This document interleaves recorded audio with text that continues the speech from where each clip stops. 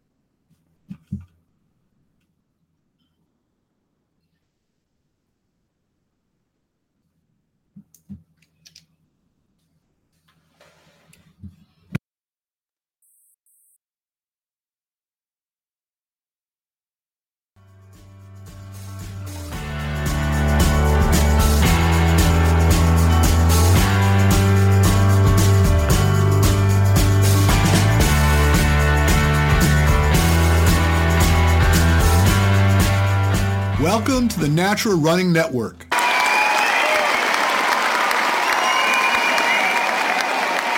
We are brought to you by Mio, makers of the world's first strapless heart rate monitor sports watches, and MedHab, makers of RPM Squared, an innovative system of gait analysis that slips right into your running shoes. My name is Richard Diaz. I am your host. Are you a runner? Do you love to get out and challenge yourself? Running your first marathon, or maybe caught the bug of obstacle racing? Well, sit tight because this is a show you just don't want to miss. I'm with Jim Vance. He's a USA Triathlon Level 2 certified coach, former elite and two-time amateur world champion in ITU and Xterra. He holds an IronMan PR of 8 hours and 37 minutes and 9 seconds. And he also is an elite coach for Training Bible Coaching. Jim, it was a mouthful. Say hello to my audience. Thanks for having me. I'm glad to have you.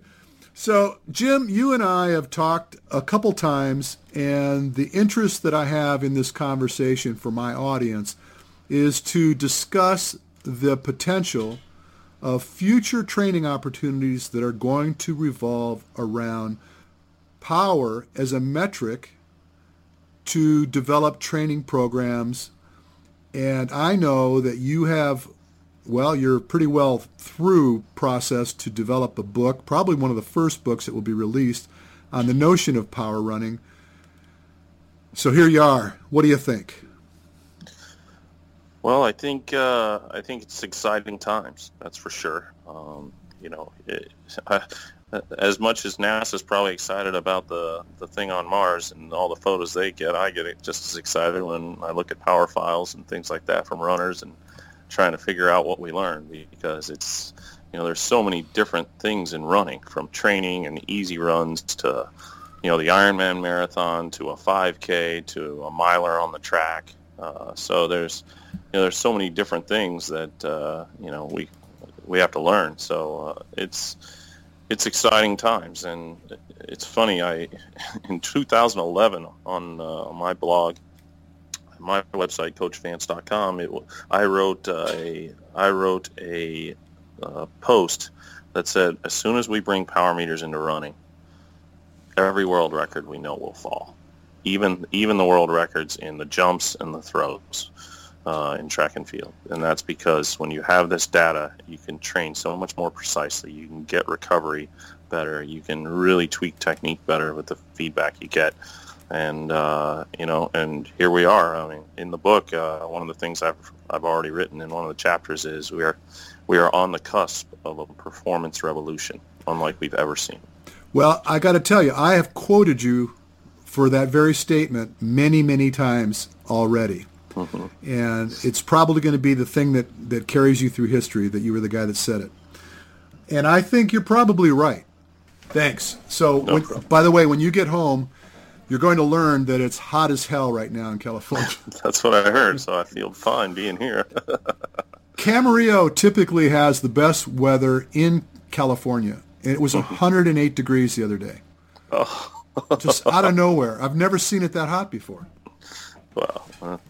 Global warming. Yeah, well, the idea of power running, let's be clear on what this really means. And before the show, you and I were talking about this at pretty great length, and you made a comment that I think is worth bringing to light. When we discuss power measurement, running, relative to what is typical and what we're familiar with in respect to gathering power from a bike in a power meter, what do you see as the grave differences between those two outputs? Oh, in cycling, all we ever really care about is more watts, more watts, more watts. And in running with power, when you're actually using power and training and running, it's not about just more watts. It's entirely about the relationship of watts relative to pace and that efficiency.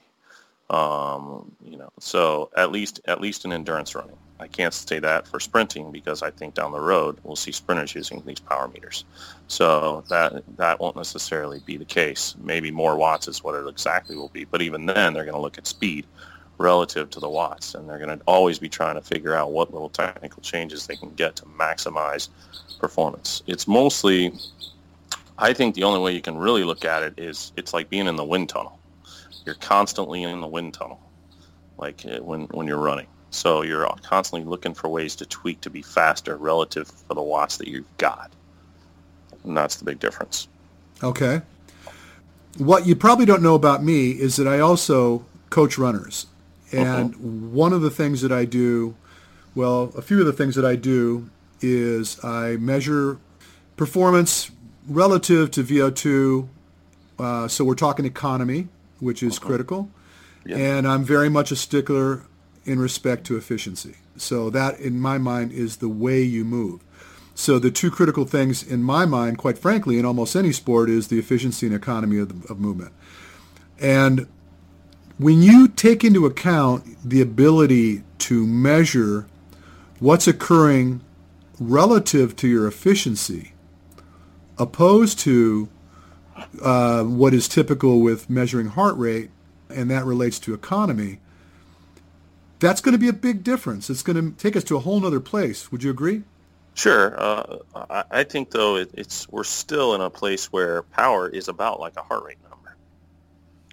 It's really, by itself, it's not going to tell us really all that much. I mean, there are athletes here that have lower threshold watts than me on this island that competed in the race here. I'm in Kona, by the way, for the IronMan Worlds. And they would beat me in a running race.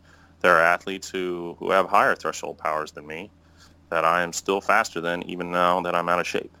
So in some ways, you and I could go for each say, well, we're going to go for a run at 145 beats a minute, each of us, and we're not even running with each other, even though we're doing the same heart rate. So certainly it is.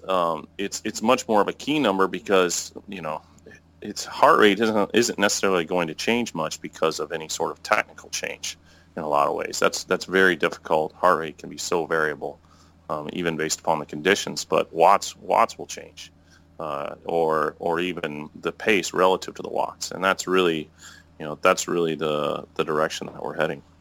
Well, pace will change relative to heart rate. And Sure. so the thing that you said that really is the stake in the ground to drive home is that you have to have comparative analysis. One thing without another is really of very little value. If you're just looking at how much power you're producing, that's not quite as important as it is in comparison to pace or other variables that we could think about. Sure. And in fact, one of the things that we found is if we take an athlete and we put them on a treadmill test or on a track and have them run at their threshold pace. So the best pace they could hold, we call it functional threshold, the best pace they can hold for 1 hour. And we have them do that. Even though pace is the same, as they're running, their watts are actually going to increase throughout the time that they're running at that pace, because they become fatigued and therefore more inefficient, and the watts that they have to produce because of those inefficiencies to maintain the pace goes up. So, what really in cycling, what we tend to see is the opposite. Athletes are hammering, and we just see watts continue to drop. So it's an interesting thing. That's kind of the paradoxical part of all this. Well, and again, not to keep making this comparison, but it's important, I think, for a lot of people that are still living with heart rate, and I'm one of those, incidentally, is that when we are trying to achieve or maintain a particular pace as we fatigue, our heart rate cost is going to go up relative to pace. So that, there you go. It's the same kind of thing. But what's interesting to me about power is the way it's expressed. And I think this is where you're going to see the hairs getting split in respect to, as we discussed earlier before we got on the show, is that power on a bike is fixed relative to force production. And it doesn't have any variables. Well, I take that back. There could be a variable in respect to a downhill or an uphill, but you're not leaving the ground as you do when you run. And so you could potentially have a lot of bounce in your run, which is going to eat up a lot of that force production or power, and it's not going to be much value to you. If anything, it's going to be contrary to your forward progress. So that's going to be an interesting little metric that I think is going to be laid into these devices as they start to develop. Absolutely. And in fact, so in my book that's coming out, I'm going to be introducing a whole new line of metrics in the book that really make efficiency the point. And in fact, ironically, last night at dinner, it finally hit me. I've been really trying to work on. I knew when I started this book, I had to come up with ways to help athletes understand this, but not just understand it, but apply it in the moment. Like when an athlete's out there running a marathon, running a half marathon or whatever, they've got to be able to look at their watch and not just see pace. They can't look at pace and watts and heart rate and figure out some ratio in their mind that says, oh, okay, well, you're doing good, or, oh, I'm out of this ratio or that ratio. There needs to be one simple metric that they can look at, and they've got a range that they want to hit on it. They want to stay in, or they either want to keep it above a certain number or below a certain number. And and last night, pretty much at dinner, it finally the pieces kind of fell into place. So I'm still got to work on it a little bit just to prove it, but that's my hope, where an athlete will be able to actually be out on a run, look down at their watch, and they can see pace if they want, but they'll be able to see a number that tells them how efficiently they're running at that pace. Oh, now you got me dying to know what it is. Well, I'll tell you what. I'll give you a little teaser. I'm naming it the metric. It's going to be called efficiency rate. Well, that didn't help. That didn't help. So I'm assuming it's an equation that's relative to power output and pace, right? Correct. And so you came up with a value. It won't take in heart rate. It won't take in heart rate in that moment. There are other metrics that will actually look at power, pace, and heart rate, in different ways. But I think really looking at, okay, this is your power output, and this is your and this is your pace, there's an efficiency to understand what that toll is on your body in that moment. So, if you know and understand, okay, well, I can, in my training, I've shown that I can tolerate this. Well, then if I run my goal time, that's this efficiency rate. I got to maintain this efficiency rate and I'll hit it, or better. So, if I'm at this pace, if I'm not within this efficiency rate at that pace, then I'm really taking more of a risk than I want. So I need that feedback in the moment to find those ways. It's interesting. While I was here, I spoke at an event with Training Peaks, who's one of the big analysis software companies around. Most of the triathlon coaches use it. I don't know how many running coaches use it, but it's great stuff. And I went and spoke. They did a Training Peaks University here where they teach coaches a lot of different things. And I walked in the room and I was having to kind of give them this information for the first time, and really dealing with them taking a room full of cycling coaches that are used to power and trying to explain this. So you can imagine it was pretty challenging. But I even had to look up put on the screen that during the Q&A slide, like, I reserve the right to say I don't know the answer to your question. So there's still a lot we don't know, but I think when we look at a lot of this, though, there's new variables that are kind of being introduced, and they're all going to be based around efficiency, though. So it'll be good. I would guess. Now, I'm just speculating, and I have a lot of this creative gene in me in respect to this technology myself. But what I would expect is that when we start looking at power output and using that as an effective metric running, that somewhere along this device there's going to need to be possibly an accelerometer to take into account the angle that you're directing this power. Because just force production on its own, unless there's real sensitive sensors in the footbed that's going to identify the shift in the angle of your foot, well, I don't even know if that matters, because if you're running tall and falling versus being bent at the waist, I just think that up the structure there's probably going to be issues. But where I'm going with this is that there's probably going to be need for an accelerometer to kind of give a sense of the available power to forward progress relative to just the general power. Are you with me, or am I losing it? Well, there is one product that is an accelerometer based, so to speak. It's sensors. So that's a company called Stride. They have a product, and theirs is based in the center of the core. RPM squared is the other one, and theirs is footbed based. I think based upon how, one of the advantages that the footbed based one has is it can understand where the pressure is most within that thing. So, and then based upon how you kind of toe off, I think it'll be able to tell the directional angles. So I don't necessarily know that an accelerometer is necessary with that one. It would kind of depend on the algorithm, but certainly it has the potential to measure directional forces because of how the force changes over the course of the entire footbed. Right. You can pretty much have a trajectory to understand where the force is coming off tangent wise. Well, let's look at it. Endurance athlete running a marathon opposed to someone running 100. And you're going to get that angle is going to be more acute for the sprinter than it would be for an endurance athlete. And so then it becomes a function of the efficiency rating, kind of like what you're trying to come up with, relative to the posture or force production and even the footbed even. I don't know.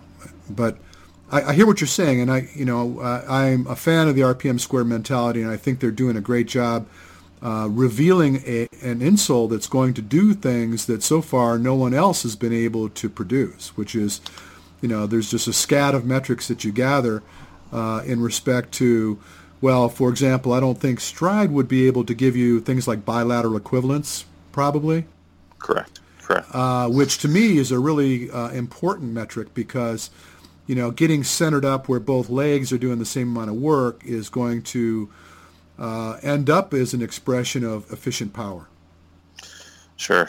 Yeah, there's advantages and disadvantages to each, just like in our, we see in the cycling world, and certainly, some of those are costs, some of those are benefits, some of those are, other features, the things that like Stride can only really measure power, whereas the RPM squared can also do flexibility testing. It's pretty impressive. They've got a really good, obviously it can be used on a bike, which is, very unique.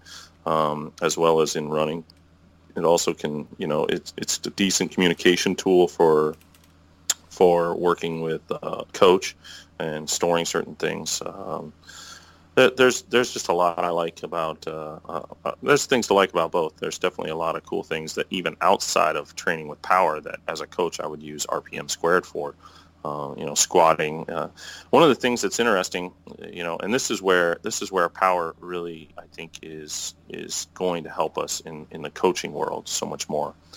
I have an athlete who that Power Files that I saw runs the exact same course, goes out one day, runs 8-minute mile for the first mile right out the door. Same course here in Kona. It was just this past week. And he's doing it at about 279 watts. Comes back then 2 days later, runs his first mile in 10 minutes, and it was only 8 watts higher. Now, that's a big difference in terms of pace. But the work that athlete had to do to produce that pace was actually even higher. So right. It shows you that was at 2 minutes slower. So when we look at things from a training stress perspective, if you said go out and run easy 10-minute mile, you would think, well, that should be easy. There should be no training stress on the athlete for that. But the athlete was literally so inefficient that it did not go well. Like they're literally doing more work and causing, and it's more stressful at that 10-minute pace. Now, the caveat, some people might say, well, they're running so much slower, that's the difference. I'm leaving one part of the story out, which is the athlete fell down after day one in between those 2 days and literally hurt his knee, scraped himself up and started that run, and he couldn't, he was sore, he was kind of limping along. And so, the ability to see injuries and the cost of those injuries and how much work you have to do because of potential injuries like that, or the ability to see injuries coming on, maybe due to bilateral inequivalence. Maybe, okay, you're seeing, wow, this athlete has it's clearly that their hamstring, we're noticing some hamstring tension and some flexibility tests, and now look at the bilateral inequivalency is up while they're running. So, and it's a clear sign like, hey, if we don't do something here, we might be looking at a pulled hamstring or some other compensation type injury. Maybe this athlete needs to take a few days off, get some massage therapy. Maybe they need to be more involved in yoga or other stretching types of things. And then you can actually now all these recovery things too that we do, like yoga, massage therapy, rolling on rollers, stretching. Now we can actually see the benefit of those things, where in the past we've always just kind of had to say, well, you'll feel it, you'll notice, you'll feel better. It's like, well, now I can show you that you're actually better because of it. Well, one of the things that you've said a couple times here that I'm not sure I'm with you on is a blanket statement like yoga. I don't know, and I'm sure you're aware that there's the dynamic stretching associated with sport relative to static stretching. There is some implication associated with going into a lot of static stretching. You can actually you could actually detract from your ability to produce more work. Sure. And I mean, they've shown studies in vertical leap and things like this. So I've always been a little careful not to just tell someone, oh, yeah, get involved in yoga and that's going to be the panacea. It's going to correct all these problems you have. Fair enough. Yeah. Yeah. I'm more, I mean, more of, a lot of people use yoga as a recovering / stretching tool because they're in general very tight through the core, the hips, the hamstrings. So I agree. In terms of a performance-based, it's not something that I would say. But in terms of a health-based, could it have some benefits? I think it could. I mean, certainly this is when we can see. We could actually see it. And, but yeah, no, I'm with you. Certainly, I don't prescribe static stretching to any of my athletes, especially during warm-ups or things of that nature. Yeah, if somebody put a power meter on me right now, it would probably be flashing, just go home, dude. Just go home. Don't even do this. So I could probably use a yoga class, but it would be an assisted yoga class. I'd probably need about 5 or 6 people just to hold me down and stretch me because I'm just so tight. Mm-hmm. And part of it is because I sit at this desk too much, but that's another story. So I love this whole idea of being able to really get a sense of the production. And as you suggested, and I thought it was a really good point, is that aside from what is typically done with heart rate is, you say, well, woke up in the morning, heart rate's a little high relative to the run I did the other day. It cost me a little bit more. Maybe I need a day off or things are a little buggy. But now we're starting to talk more about, rather than the economy, we're starting to talk about mechanical efficiency and the deficits that are going to be showing up relative to mechanical deficiencies that are going to be expressed through the ability to gather this information through this power device. And again, we're going to be just up front. I'm involved with RPM Square. I think that's the company that's on the forefront, and that's going to be the one to watch because, well, there's just so many decisive advantages. Being able to get all this information in respect to what your feet are doing, the bilateral equivalence, the ability to carry it on and off the bike, and for the price point, I think it's going to be a tough thing to beat. It's definitely a solid product. It definitely is. Yeah, so I have to wonder, and this is the challenge guys like you and I deal with now, is writing program relative to power opposed to writing a program relative to heart rate or even perception and pace. Are you thinking in terms of marrying the information? Are you thinking about, as I talked to Hunter Allen, and he said that back in the day they used to look at the comparative analysis between power and heart rate, and he's kind of lent himself away from that now, where he's more exclusively looking at power on the bike as opposed to heart rate. Do you think it's going to change? Do you think it's going to be the same kind of path in respect to divorcing heart rate, or do you think that heart rate is always going to be a critical component to the training? I don't think it's going to be as critical. Now, with that said, I am going to be launching a metric that shows a relationship along with heart rate, in post-workout analysis. But even then, I think what I think we tend to want to look for in terms of heart rate is more trends of heart rate. Like the economy of am I getting faster for a given heart rate, or am I lowering my heart rate for a given intensity and pace over, relatively speaking, over certain longer durations or whatever. It just depends on the goals of the athlete. But I think it is going to have a further back type of down the totem pole. It's going to be down on.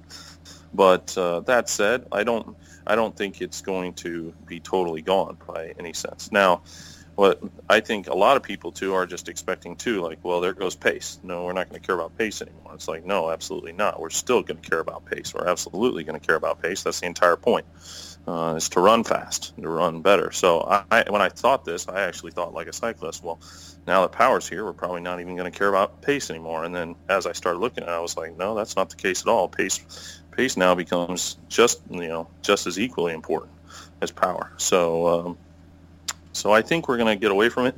Will we actually prescribe, runs on power zones? I think that's going to happen. Yes. Do I think that it's, do I think that that's all we'll do? That's where the innovation in coaching is going to come about. That's what's really that's what I'm most excited about, is what can we really see from this? How well can we improve the types of training stresses we deliver athletes? A lot of us take the hard, easy day approach in training.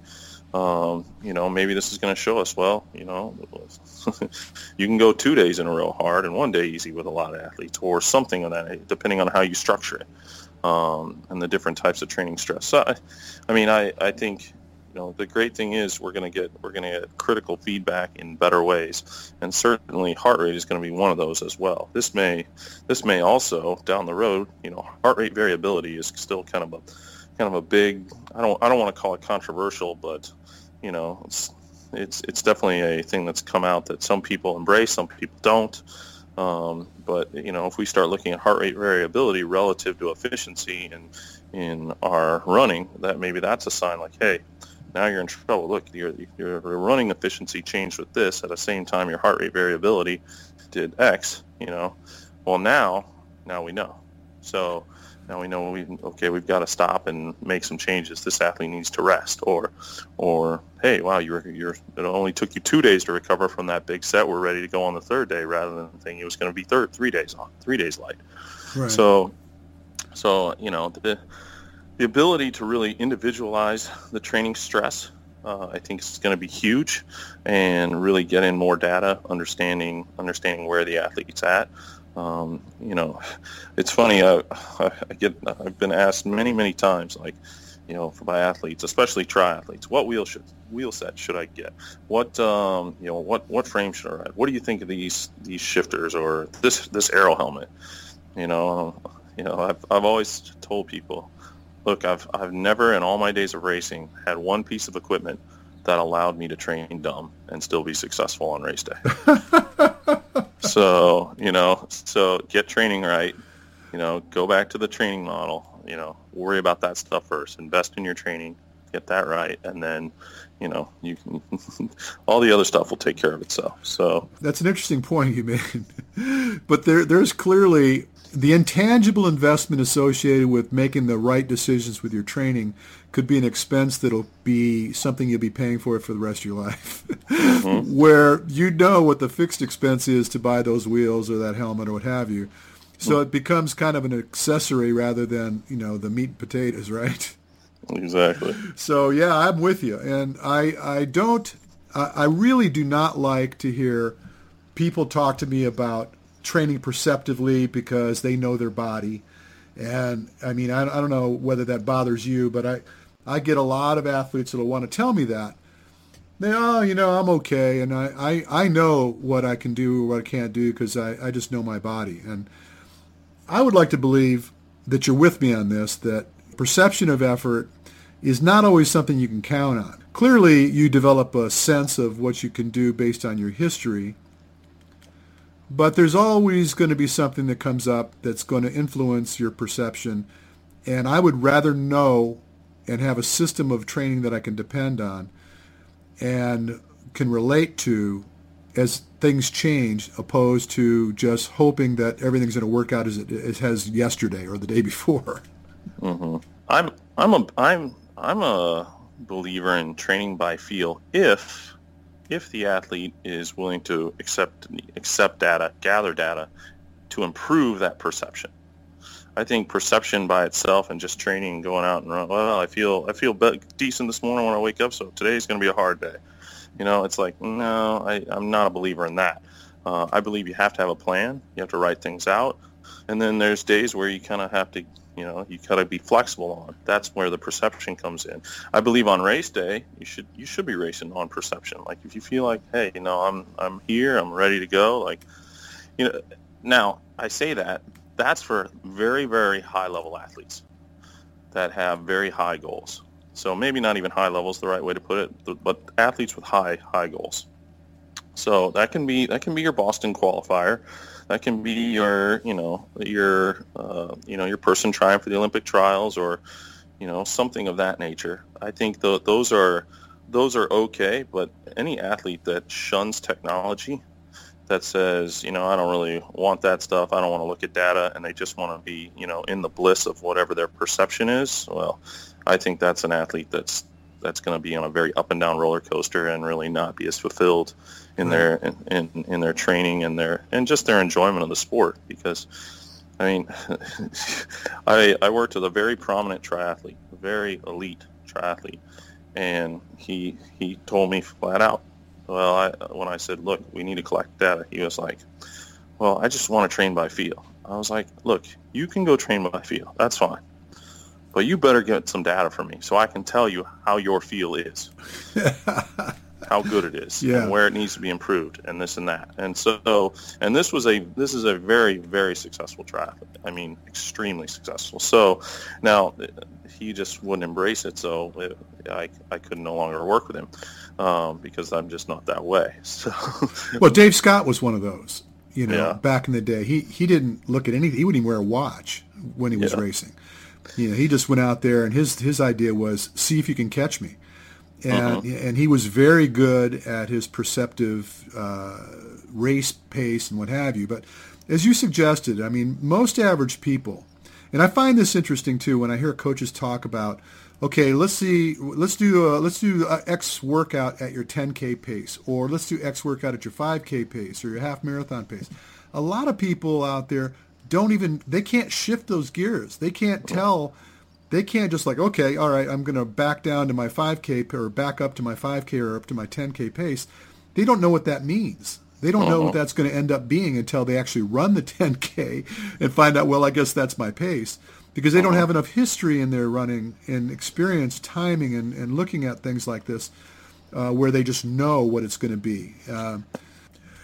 I think that the resistance we're going to see early on, and it's going to be much like the resistance we still see with heart rate, is the complexity of it. It's people, and I'm not talking about elite athletes anymore. I'm talking about just the average consumer. They're fearful of it because they assume that they're not worthy, that the information's only pertinent to people that are really trying to win a race, and they're assuming they're not going to win a race, so it doesn't matter. And then you got there's a lot of, what's the word I'm looking for? Well, it's confusion.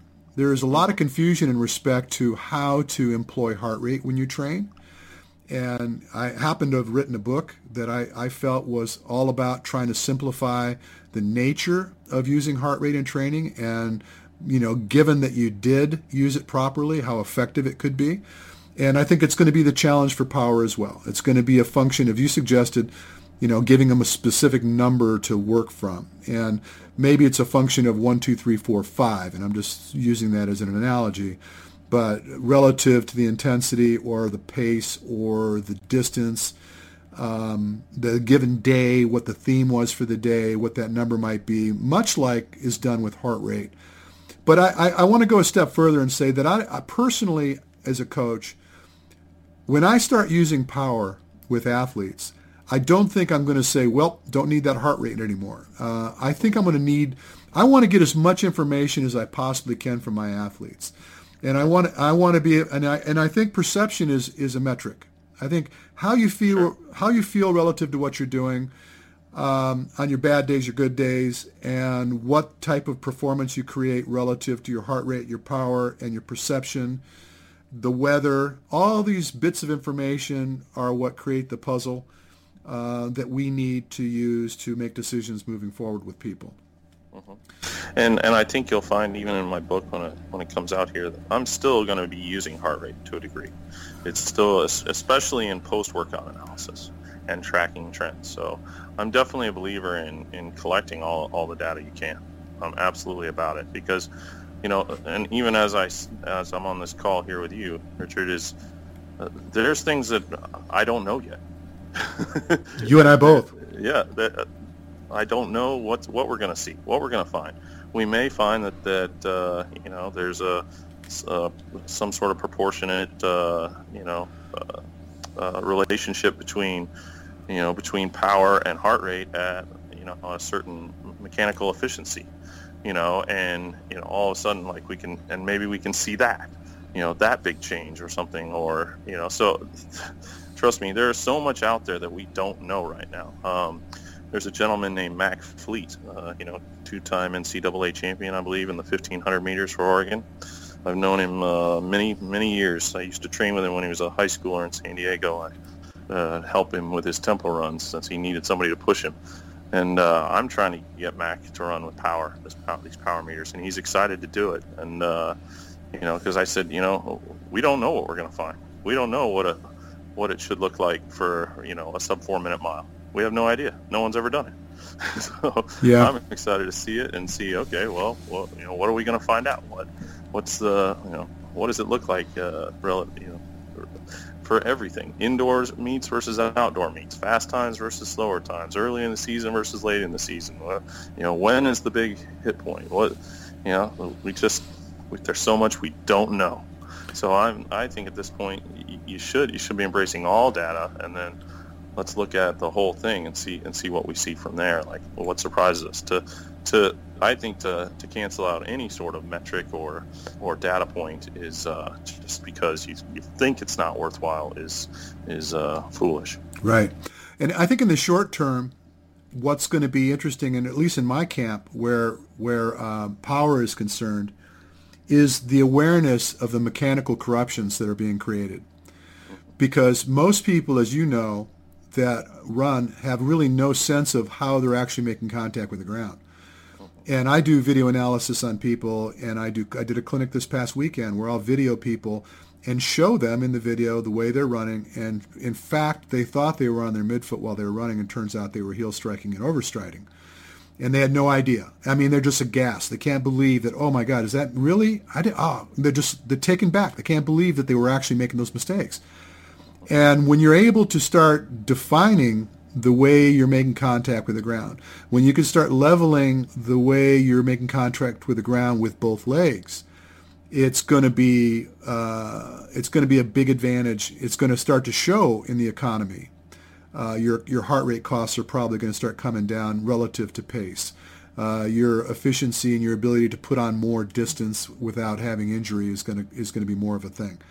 And so I know that just with having the advantage of looking at power with the coaching and the work I do with people, where I'm such a stickler about efficiency, that when I get people moving better, their times drop, and without having any influence really on their metabolic structure. We're not really doing anything to cause them to have a higher VO2 score.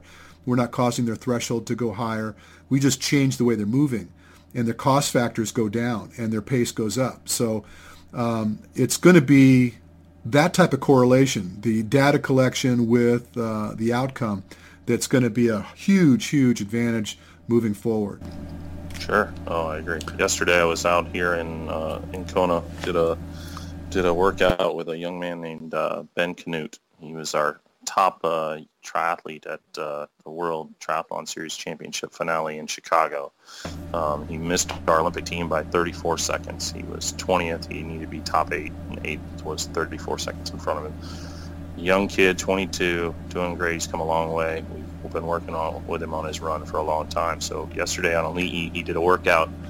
He did 6 times a mile with a mile jog in between it at base pace in between. But the 6 by 1 mile was at his 10K pace off the bike, or just slightly above. But 15 miles total, and I put a power meter on him. And I said, we're gonna look at this. And I'm gonna go back and review everything and kind of see. And we really worked on certain aspects of things. He's worked a lot with Bobby McGee, who's obviously one of the top run coaches around, on some technical things. And so we're really just reinforcing him, and we're looking forward to kind of going back and seeing, okay, what do we see in terms of when he really focused on that? What was it? And after every interval, after every mile, when he was recovering, as I'd give him his water and things, we debriefed.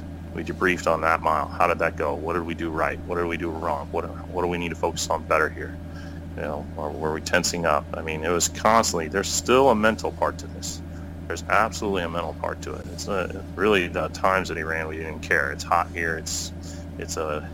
Most people think Elite Drive is flat. It's not flat at all.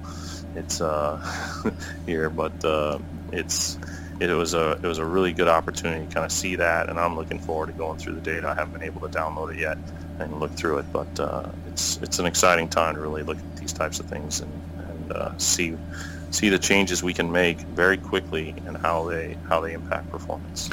All right, so I'm going to ask you a couple of questions, the kind of closing questions, but here's being a coach, being someone that works with elite athletes, works with athletes around from running to triathlon and what have you, and also someone that looks at these metrics and that's your bread and butter. You're spending a lot of time, I'm sure, looking at your laptop and looking at power readings and looking at heart rate, looking at pace, things like this. If you were to offer up 3 solid tips to, well, it's a natural running network, so let's focus on running. You got a runner, 3 things that they need to focus on, they need to embrace that most people don't right now. What would they be? Well, I think the first thing is their recovery. So many athletes just think about the workout. It's not what you do necessarily in the workout. It's what you do in between the workouts that really determines how the workout went or how the workout's going to go. So, recovery, I think, is huge. You've got to make sure you're getting the right nutrition. You've got to make sure you're getting the right amount of sleep. You've got to make sure you're doing the right amount of addressing any types of injuries you have. I'm a big believer in massage therapy. My athletes that are here in Kona, they get worked on every single day leading into the race for 5 days.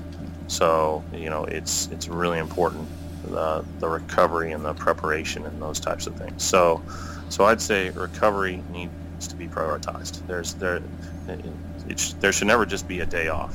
Just because you're not running doesn't mean you're not helping your running.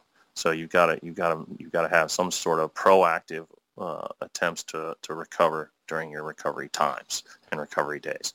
So I would say that's first and foremost. The second thing is I would say athletes have to understand what it is they're truly preparing for, and that is, if they're going to go for a marathon, okay, go for a marathon, but make sure that what they're doing is actually preparing them specifically for that. So many athletes just train according to what the people in their neighborhood are doing, or their running partner that they meet up with every morning to go for a run with. And so you got to know what you're preparing for, and you got to make sure that it's what you do is specific for that. And then I would say that one of the key elements of a race is often overlooked, and that's the point at which there's no such thing as harder anymore. I created a run that I use with all my athletes called the envelope run. And what it is I have these it was kind of the precursor to power meters, ironically, when you think about this. But I have my athletes go out for a run, and they may have some sort of GPS wrist unit, and they're not allowed to. They warm up and they work into it, and then they get to this point where they're okay. I'm running, and this pace is easy, and to go any faster, I have to put more effort in. And what I tell them is, at that point, where that edge is, that you're going to push the envelope of that easy pace. And you're only allowed to do it not by going harder, but by changing something technically with what you're doing. Maybe it's focusing more on your foot strike. Maybe it's leaning forward. Maybe it's adjusting your head position. Maybe it's more arm action, something. But effort is not allowed to be the reason you go faster. You're not allowed to do that. And it really gets athletes to take inventory of themselves, understand in that moment, okay, what is it? Wow, if I just leaned a little bit forward, my cadence went up, my pace increased, and boy, I didn't even have to it wasn't from effort. It was just this small little change that I did, or where I placed my eyes or something. That gets athletes the opportunity to really see changes in economy and efficiency, because there comes a point in every race, and I don't care if it's a mile on the track or a marathon, ultra marathon, Ironman, whatever it is. There's no such thing as harder. There comes a point in that race where harder is done. You are no longer going to be able to go any harder. You're at your max. What are you going to do to maintain the speed or even go faster?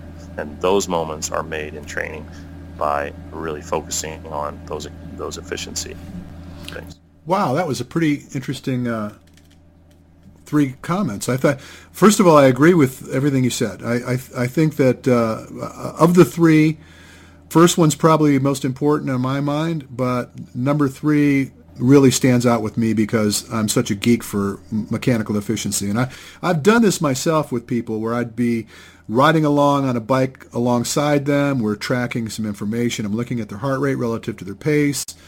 And I'll say something as simple as, okay, I want you to get your hips forward, and their perception is I'm about to do a backflip, but we get them upright opposed to where they're bent over at the hip, and their pace picks up.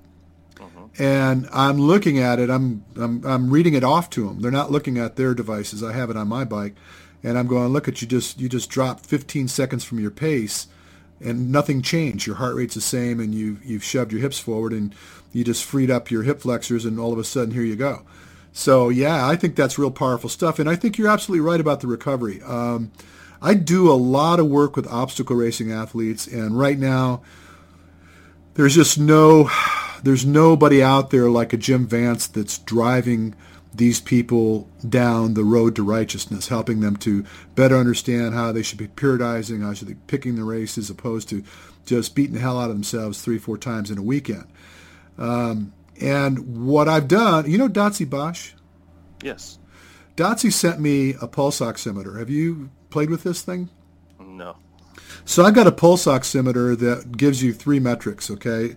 It will tell you your oxygen saturation, tells you what your resting heart rate is, and gives you a value, it's called a PVI, which tells you essentially what potentially your hydration status looks like.